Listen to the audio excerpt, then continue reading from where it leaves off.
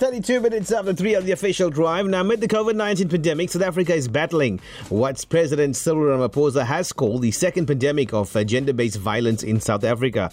The South African Society of Psychiatrists says conditions such as remote working and isolation with abuses, restrictions on movement, school closures and financial worries due to feared or actual job losses have contributed to increased mental stress and worsening levels of domestic violence against women. Specialist psychiatrist Dr Yumna Minty joining me now on the official drive to chat more about this. Good afternoon, Dr. Minty. How are you doing? Hi, I'm good, thanks, and yourself? Great. Thank you for joining us this afternoon. It's a pleasure. Now, firstly, can you elaborate on the impact of the COVID-19 pandemic on mental stress and domestic violence against women? So, first, we have to look at the fact that South Africa has already had, pre-COVID, quite a significant problem in terms of gender-based violence, as well as mental health and mental health strain, and not enough healthcare services to support this. Add into the mix the fact that COVID has now happened. It's been close on to 2 years, and we are basically a nation in crisis.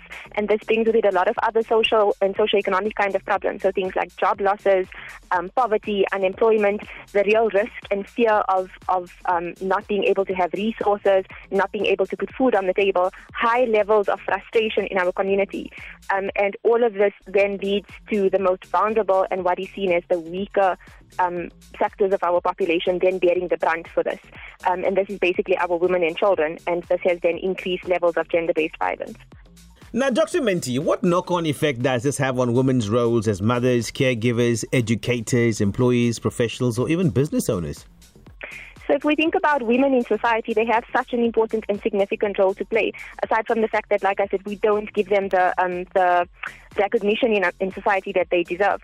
Women are nurturers and caregivers in their homes. They look after families, after parents and children. They have an important role to play in the economic sector.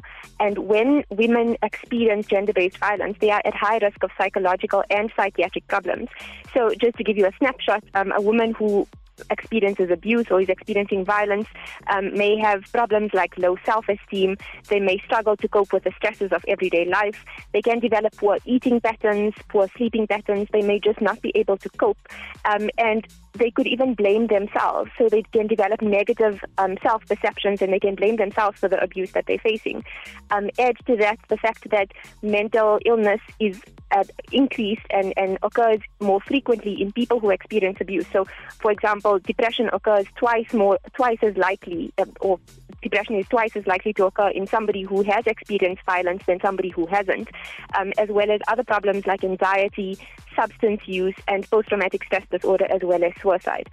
So we can see that gender-based violence doesn't have, it's not just the immediate effects or the physical effects that women experience, but mental health strain that is quite long-lasting, and then that then has an impact on society in general because of these different roles that women play that they are not then able to fulfill. Now, Doc, how important is it that regardless of lockdown levels, helplines, victim support centers and shelters always remain operational for women and children? So this is imperative. So what we do know is that during the first month of lockdown last year, which was March 2020, there was almost an exponential increase in calls to the gender-based violence command center. So just within that first month of lockdown, so many women were experiencing traumatic situations.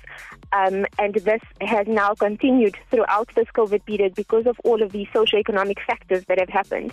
The problem has been there before. The problem is getting worse. And even after COVID, we're still going to have the same problems and the same societal kind of stresses. And it's very important that we are able to support women and children throughout this period. Now, Dr. Minty, any final words from you around the 16 days as we draw to a close and to all our people listening in countrywide? I think what is important to remember is that while 16 days is just 16 days of the year, we need to remember that women experience trauma and violence, and they have significant risks to their safety and their lives on 365 days of the year. So once these 16 days pass and we wait for the 16 days in 2022, this can't be the end of these kind of discussions.